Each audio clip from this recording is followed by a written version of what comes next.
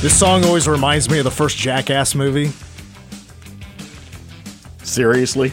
It's when they dress up as pandas and skate around Tokyo. Oh, man. Hour 2 of the game, Mitch Fortner, Troy Coverdale, and Sajay Williams. I've been seeing a lot of these lists come out today. Maybe not necessarily a list, but just picking out, like, who do you think is the best running back returning in college football this season? I saw Fox put one out earlier today. The latest I saw was from 24/7 Sports. And number one, they have Bijan Robinson. Listen here. All right. I know Bijan plays for Texas and maybe had like 2 more rushing yards. I don't even know where he finished, honestly. I don't know if he was better or worse.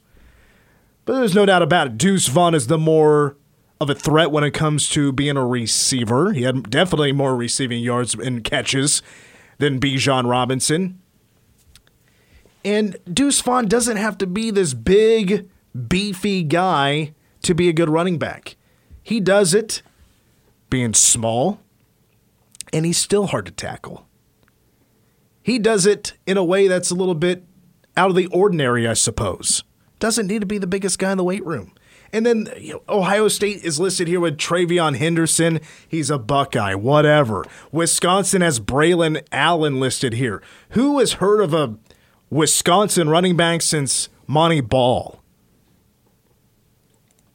Who else is listed here? The Sean Tucker guy from Syracuse. I didn't even know they still had football. Valid. Blake Corum of Michigan. This guy from Kentucky. Alabama's a running back listed 8th. That doesn't really seem right. It should be higher. Just because it's Alabama, then there's a couple more SEC, a lot of SEC and Big Ten on here.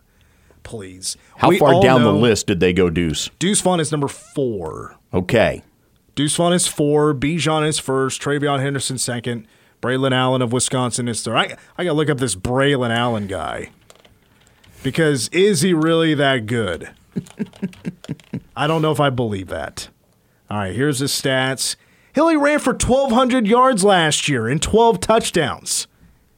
How many catches? He had 8. He didn't even have a receiving touchdown. And you're trying to tell me that this kid who was just a freshman last year, he didn't even leave the state he's from. Deuce left home. His parents have to drive like 11 hours to go see his football games. And you're telling me this in-state kid had only 1,200 rushing yards. Please. Vaughn is a dual threat running back that can't be stopped. Never been hurt. And if he has, we have no idea. Yeah, Deuce had over 1,400 yards last year on the ground. Wisconsin, were they any good last year? I don't even remember their record. They finished 2nd in the Big Ten, all right. Yeah, they were 9-4. So a game better than the Cats last year. So don't tell me this kid is better than Deuce Vaughn. I'm not here for this. Deuce Vaughn is going to tear it up in 2022. Let alone the defense. They're going to tear some folks up this next year. I could go on and on. But hashtag my boy Deuce Vaughn. There's a reason why there's only been one hashtag my boy in the history of hashtag my boy. It's because it's batting 1,000. It's 1 for 1, and Deuce Vaughn has been amazing, and he's going to be amazing this next season. There's no secret. There's no secret anymore about this kid. He is the face of K-State athletics. No offense to Aoka Lee, but Deuce Vaughn is getting national attention. He is the national attention of Kansas State when it comes to K-State football, no doubt about it.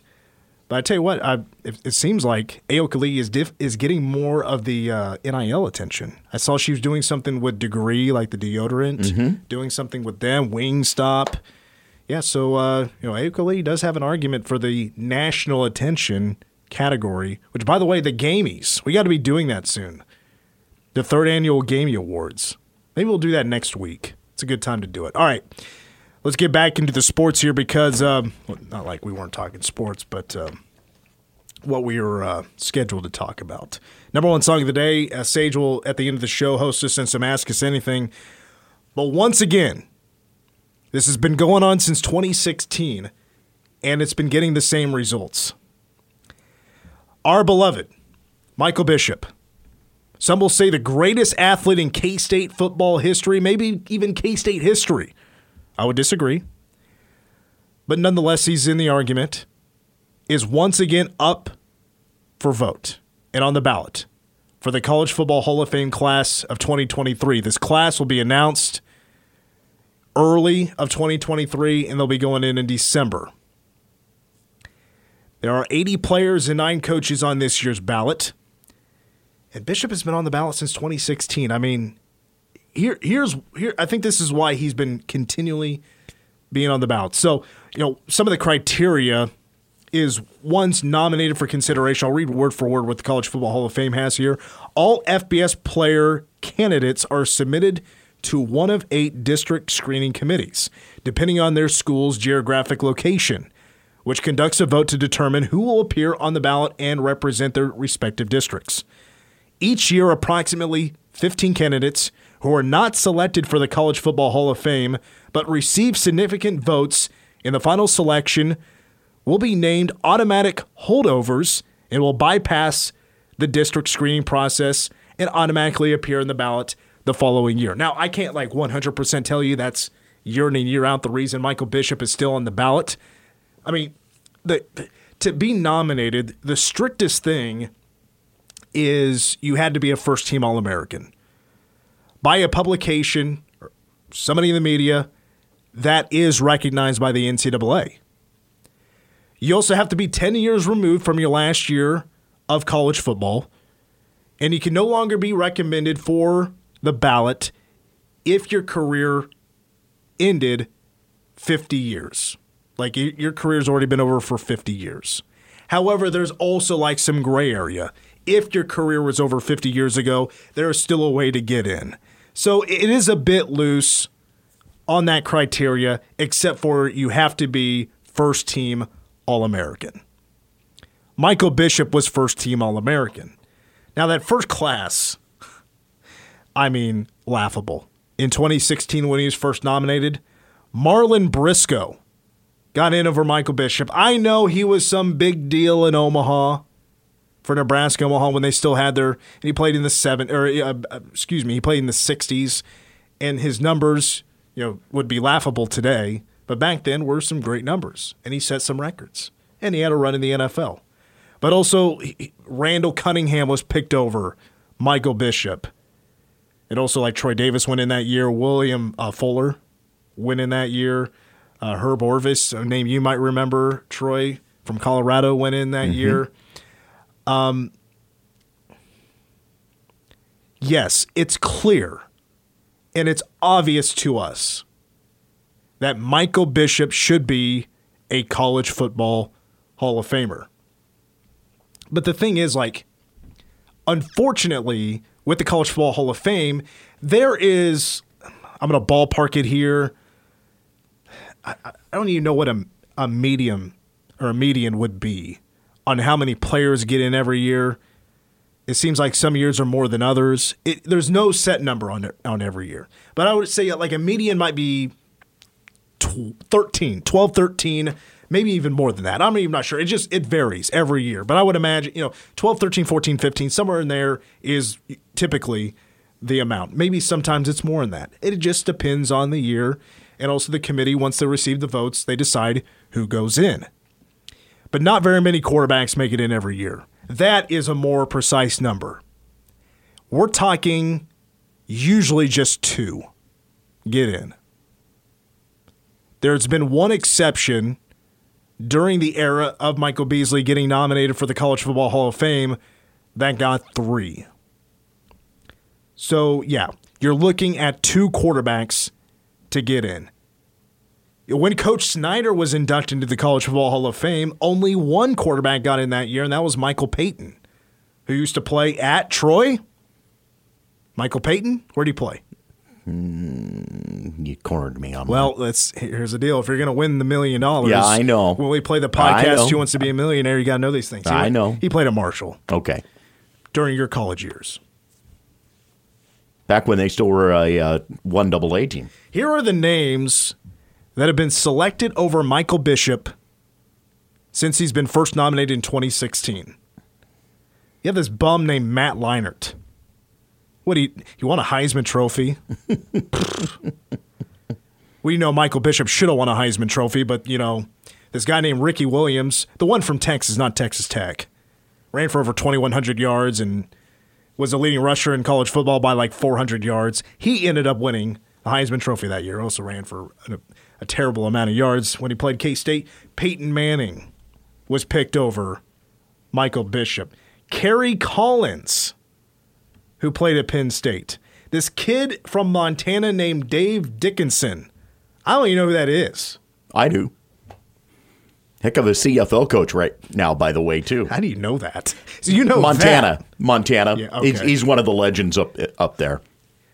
Yeah, in a state that has 12 people. Yes, but has been a national power. Jake Plummer, Arizona State. Oh, Jake the Snake. Got in over Michael Bishop. Vince Young. Okay, I'll let that one slide. Boy. Eric Crouch. Boy. Yeah. Arguably the worst Heisman Trophy winner of all time is in there. Steve McNair, Alcorn State kid. Cade McNown went to UCLA. The legend from USC, Carson Palmer, who never beat K-State in his day. Tony Romo was picked over Michael Bishop from Eastern Illinois. He did play against K-State once upon a time. Got his butt whooped. I'm not even sure how to say that. Chuck Ely, am I saying that right? Mm-hmm. From Toledo. Mm-hmm. Played way back in the day. And then the last one is Andrew Luck. So those are all the quarterbacks during that time that's been picked over Michael Bishop. Yes, I would say there's definitely a handful you can make the argument that Michael Bishop was more talented than. I've noticed a trend, though. Michael Bishop played at K-State for 2 years. All of these quarterbacks that have been picked were playing FBS. Well, maybe not all FBS, or all at their schools, for more than 2 years. Mm-hmm. They were able, to stay home, have a long career at those schools, and set all of these records. Michael Bishop set some K-State records. He wasn't a Wildcat, though, he was just there for 2 years. I'm just kind of pointing that out. Again, I don't think that should be limiting Michael Bishop's opportunity to get into the College Football Hall of Fame. But year in, year out, it's really tough competition. Mm-hmm.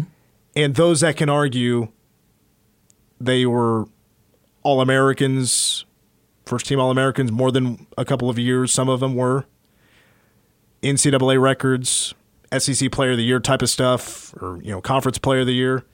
Yeah, it's been really, really, really tough competition. And when we come back, I'm gonna put Troy to the test here. There are other quarterbacks on this list, of course, for the 2023 ballot in the College Football Hall of Fame. Does Michael Bishop have the edge over half of the group? Troy and I will discuss that when we come back.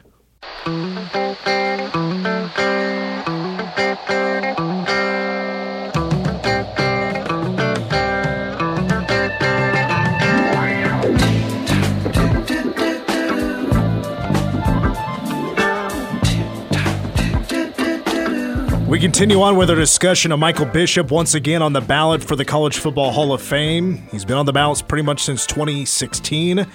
He's been passed up every single year, but does he have a chance to get in this year? So Troy and I are going to break it down. There are 10 quarterbacks up for the College Football Hall of Fame for the class of 2023. As I mentioned in the previous segment, typically 2 quarterbacks get in every year. What are the chances? Which, if you go by the odds, he has a 1 in 5 chance of getting in. But if we go over the names here, does Michael Bishop fall in the top 2? I feel like it is once again a very big, I should just say very long shot of getting in. So let's go in alphabetical order. Matt Cavanaugh, he played at Pitt, and he was a first-team All-American in 1977, national championship in 76, MVP honors in the Sugar Bowl, Gator Bowl, finished ranked second all-time in Pitt's history, behind only Tony Dorsett for career yards of total offense. The Johnny Majors era of Pitt football would be a solid pick. Not a great pick, not an outstanding pick, but a solid pick. Yeah, I mean, I'm not if you look at the 2 years of Michael Bishop and of his total offense, it of course doesn't. I mean, I would say I would put him definitely over. I put Michael Bishop definitely over Matt Kavanaugh. I think that's an easy one. Yeah, I mean, I agree. I'm just saying that really touch. In terms of Kavanaugh, he's a guy that, but of course, if you look at this errors. list, he's an average guy in our Hall of Fame eyes of looking at him. Right, and I also I tend to forget this is 20 years prior to Michael Bishop, a different era. You didn't see quite the stats, but I still Michael Bishop, in my opinion, was also kind of ahead of his game as well. Tim Couch, Kentucky quarterback, 1998 consensus first team. So we're talking about the same era. He was fourth in the Heisman voting. SEC Player of the Year. Hey, listen, if this is 98 and he finished behind Michael Bishop in the Heisman voting, automatic disqualification. You're not getting in over Michael Bishop. You just shouldn't. Right. Next is Ken Dorsey, Miami quarterback. 2002 first-team All-American, back-to-back BCS National Championship games, won the title his junior year, and then left Miami as a school record holder in career total offense and passing yards. Maxwell Award winner in 2001. I just don't have that feeling that is a Hall of Fame name. While, yes, he was on two teams that played for the national title, 1-1, those teams were loaded around him. Yes. They were tremendously loaded around him, and it was their defense more than their offense that they were known for at the time. Yeah, Ken Dorsey, I'm giving the advantage to Michael Bishop. Get out of here, Ken Dorsey. Get back to coaching. Josh Heupel, Oklahoma, national championship winner, of course, in 2000. Or I should say 2001, technically, the Orange Bowl. Big 12 Player of the Year in 2000. He basically every passing record at Oklahoma when he left. And what he does have in common with Michael Bishop, just played 2 years at that school. But this is where Heupel does have the advantage over Michael Bishop. That is winning the national championship, Big 12 school. He definitely had a better passing completion percentage than Michael Bishop because that 97 season, it's what is holding Michael Bishop back, in my opinion, is where that completion percentage was like 42%, 13 touchdowns, 8 interceptions, but was great at running the football. Yet he was much better in 1998. But Josh Heupel is some tough competition in that respect. I would agree. That one is a tough call. But you know what? I'm still giving the advantage to Michael Bishop. If Michael Bishop was playing on that 2000 team, they're winning that Big 12 championship. Ryan Leaf, Wazoo, 97 first-teamer, Pac-12 or Pac-10 at the time, Offensive Player of the Year. I don't know. I know Ryan Leaf got himself, he was, Charger for a minute. All that controversy. He has battled back from his drugs, right? Yes. He's battled back from all his demons. He's now much better. He was in a lot of legal trouble there for a while. I know here's the deal. That's what's going to bite him. I don't need to look up his numbers. What's going to hurt Ryan Leaf is another criteria that comes with the College Football Hall of Fame. How have you represented yourself outside the game and also in the community of football? That is going to be a tough call on the part of the Hall of Fame and Hall of Fame voters, because if you look at the current situation, the current Ryan Leaf, if you will, it's a great redemption story. Will they look at his current situation in terms of how he has battled back from all of those demons, battled back from his problems? will they look at that and say that overcomes, in their eyes, the other issues that he's had over the years, the ones that would make it a no, hard no? Well, how does what he's accomplished at this point change that? Next is Kellen Moore. Boise State beat the Oklahoma Sooners in the Fiesta Bowl, set NCAA records, lowest career interception percentage, tied the NCAA record for 4 3,000-yard passing seasons. He's the all-time leading passer in Boise State history. Now, of course, with the Dallas Cowboys. So now I think we're getting into the names that are going to be a lot tougher to beat out. Kellen Moore was, of course, a part of one of the greatest non-Power 5 victories in the history of college football. Right. With Boise State beating Oklahoma in that Fiesta Bowl. But if you span an overall career, Kellen Moore was incredible. I mean, he almost had 15,000 yards passing in his career at Boise State. But you know what? I got to go Michael Bishop. I got to go Michael Bishop on that one. Now we have Rantoine Randall from Indiana. First team All-American, of course. First player in FBS history to pass for 6,000 yards and rush for 3,000 yards.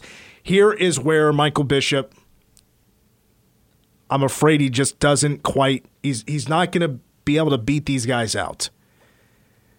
Antoine Randall had an amazing career at Indiana, also sharing a year with Michael Bishop where he wasn't, well, I shouldn't say wasn't. I mean, he was really good his freshman year, and that was 1998, where he passed for 1,700 yards, but he also ran for almost 900. But he had too many interceptions, and that's where the issue comes up. Antoine Randall threw a lot of interceptions compared to his touchdowns, but it's the yardage where he just absolutely chewed up yardage. 7,500 yards passing, and he also ran for 3,900 yards in his career. So now, if you take away the interceptions, which he had 37 in his 4-year career, so 4 years, 37 interceptions. 2 years were a bit rough.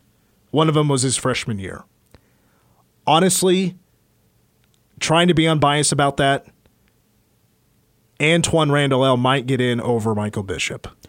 Played with a lagging supporting cast and really had to work to make his teammates better, and did, and put Indiana back into a bit of relevance for a short time because of what he was accomplishing. But yes, turnovers were part of that because he was trying to make things happen an awful lot.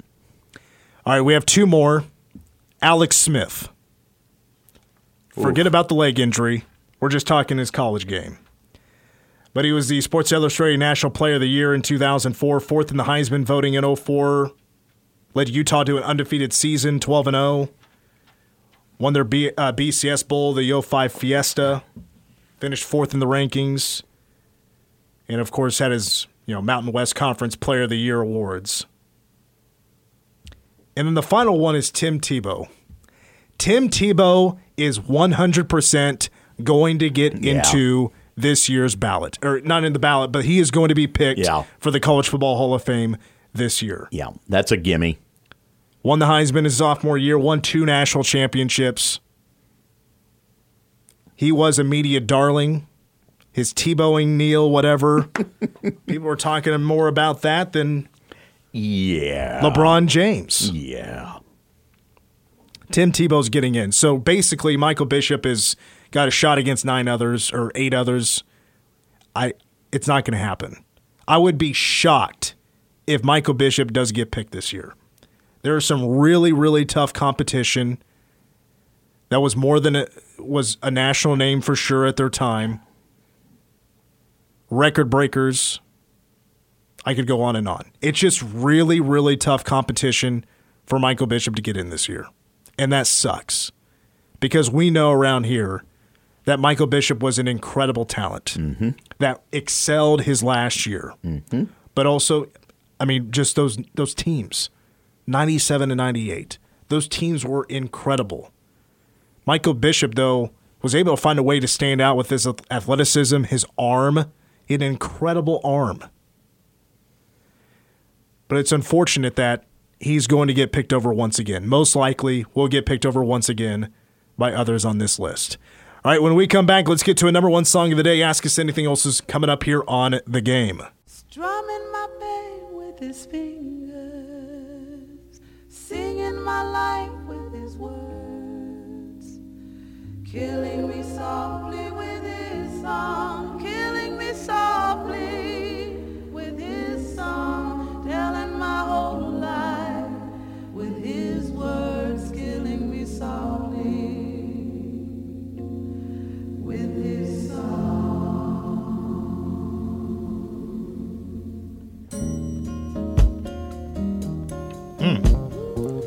From 1973, Killing Me Softly with his song by Roberta Flack. 5 weeks at number one. What you're hearing, guys, is a subgenre called Quiet Storm. And Roberta Flack is noted for being influential in this genre. A quiet storm. I mean, the definition I get from that is like, yes, this is a very calm song. But it's got some impactful storytelling to it. She is an American singer from Black Mountain, North Carolina. That sounds haunted. By age 15, she received a full ride on a music scholarship to Howard University. She was one of the youngest students to ever enroll there.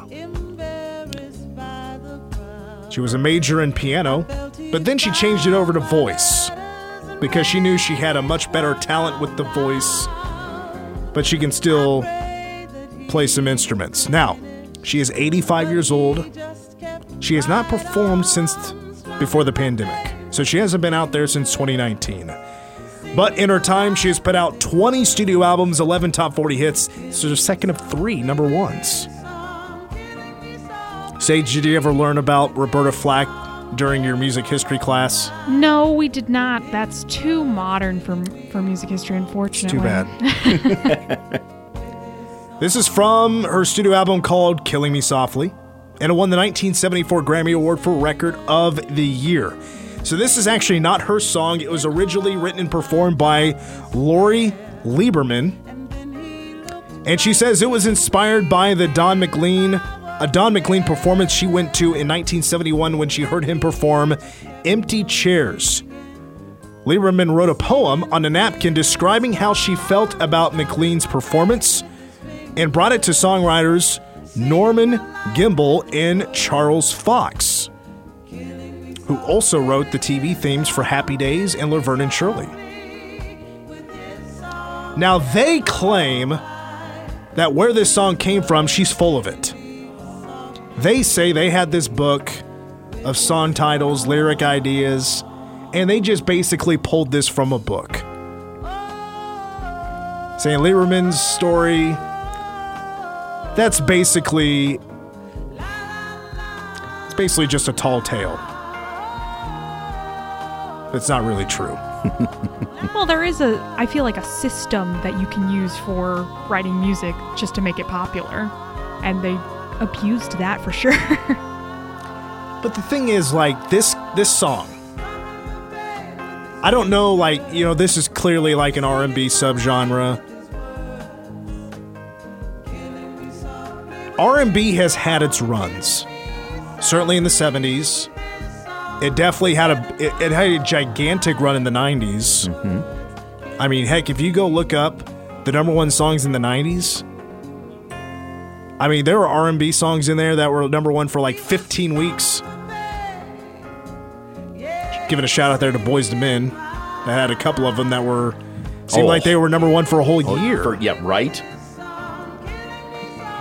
I don't know. Today, the way modern music is today, I don't think this would make it.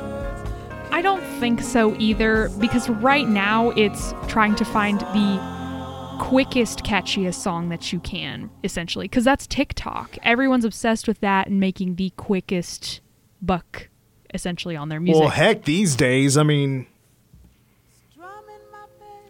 I'm trying not to. It's an easy audience. It is a dumbed down, like what today's pop music, not everything, but a lot of it. It is really dumbed down to an audience that is very gullible. Well, and to an audience that has a shorter attention span, I think. A shorter attention span. Yes, you move on too quickly. Like, yes. Songs these days will never have, there'll be some, like The Weeknd. That song you had, Blinding Lights. Blinding Lights. Yes, that will stand the test of time, I'm sure. That will be a favorite for a long time. That'll still be played 10 years, 15, 20 years from now. There are very few songs that'll reach that status today. And this is a song that's forgotten about, in my opinion. Historians will bring it up as a classic hit. But people these days, like especially those who are younger than me, very few know this song. I guarantee very few know this song. I mean, I feel like I've heard it maybe once, you know what I mean? But I don't know this song. Yeah. Like when the Fugees recorded it. Yes, it was a hit at the time. It wasn't this big, though. It wasn't Roberta Flack big. Getting my letters mixed up. Yeah, I'd be very surprised if anybody younger than me has heard of this song. Or at least the Roberta Flack version. All right, where are we at here? Anyway, the way Roberta Flack heard of this song was from Lieberman's version. She heard it on an in-flight tape recording, and she's like, "Man, this is a really good song. I should do this." So she got to New York, went into the studio right away, started messing with it. It took her 3 months to get it right. She figured it out. Honestly, I mean, taking 3 months to write or to record a song that is a cover, that seems a bit much. It seems a bit tedious. Little over the top. It's over the top, which it sounds like to me like... She must be a perfectionist at well, that point. I mean, even if... As a perfectionist, it shouldn't take you 3 months to record a cover. But she made a few tweaks to it, and she became the first artist to win the Grammy Award for Record of the Year 2 consecutive years. The first time it was, the first time ever, I Saw Your Face, and then one with Killing Me Softly was his song in 74. U2 and Billie Eilish were the only others to repeat this, which, by the way, Billie Eilish's music, I don't get it. That's fair. Billie Eilish once said she didn't think she deserved a Grammy for Bad Guy, or not that she didn't deserve it, but she thought it was weird that she got a Grammy for that one because it's like 4 notes. And I kind of agree generally with Billie Eilish that it's whatever. There's a phenomenon there. I respect Billie Eilish for the way she became SoundCloud with her brother in their house making this music, never was signed or anything like that. That's the way they continue to do things. Yep. I could respect the hell out of that. But for that Bad Guy song winning a Grammy, that's a stupid song. Yeah. And the Grammy Awards, you should, man,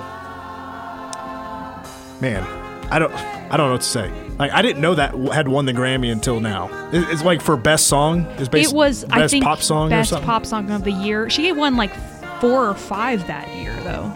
That was one of like 5 of them. It's a popularity contest. Oh yeah. And Billie Eilish is still very popular. Anyway. Uh-huh. The Fugees song went number 359 on Rolling Stone's Top 500 Greatest Songs of All Time. Roberta Flack's is a little bit better at 273, and it finished number 82 on Billboard's Greatest Songs of All Time. kind of boring. It's gonna just, yeah. Like, I can respect it for being what it was at the time. Big for R&B. Yeah, I mean, I don't know. Maybe I'd rather listen to Bad Guy. No, I'm just kidding. Yeah, I know better. Anything you want to add, Troy? No, Roberta Flack is one of the best, no doubt, best voices in the game and was tremendous. But, yeah, it just wound up too laid back. And every time I hear it, I think of the Fugees version. Who was in that group? Lauryn Hill. Mm-hmm. Oh, gosh. I'm blanking on the two dudes. Troy, you're supposed to know these. I know this. You got to remember, I woke up at 4 You got this morning. Lauryn Hill, Wyclef Jean, Oh, and yeah. Praz Michael or Mitchell. All right, ask us anything up next.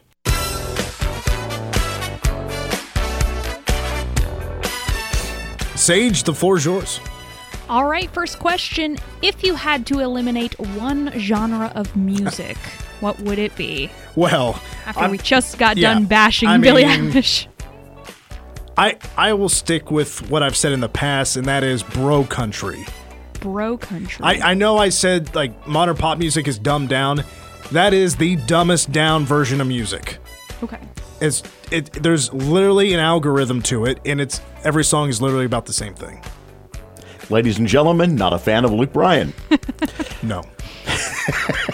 Neither am I. I mean, yeah, I'm not really either, so I get that. And nobody panders harder. Right? Yeah. I was thinking along the lines of ska. Ska.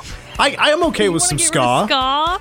I mean, Why? Like Real Big about Fish. every 20 years we hear it's going to happen. I don't know. I don't know if I could get rid of ska. Mighty It's like, Mighty Boss it's like the Tones. damn cicadas. Mighty Mighty Boss Tones are fun. So is Real Big Fish. They're fun. Well, I don't know. I thought about this a lot because this is honestly kind of hard to me. I don't like meme music. Like, I don't know if that's a genre, but when people make a song that's supposed to be funny and then it's all over the internet forever and ever, you hear it on every video, I don't like that and it annoys me.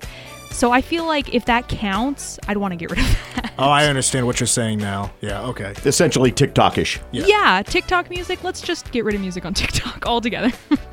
What sport would be the funniest if you had to add a mandatory amount of alcohol to it? I mean, the funniest ideas I have that could turn deadly really fast. Yeah.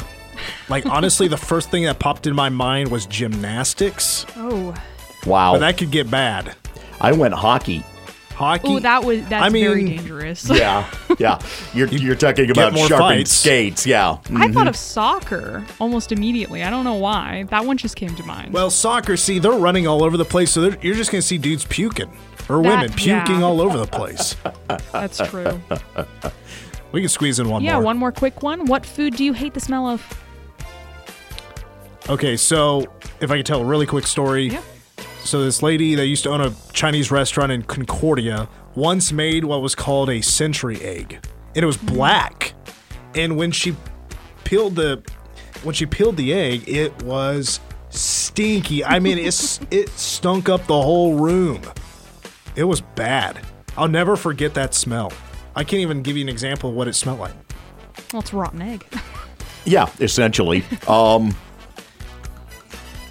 Fish in the microwave. It was worse than a spoiled egg or a raw egg. Oh. Sage? Celery. I hate celery. That's the game. We're back tomorrow. Go Cats.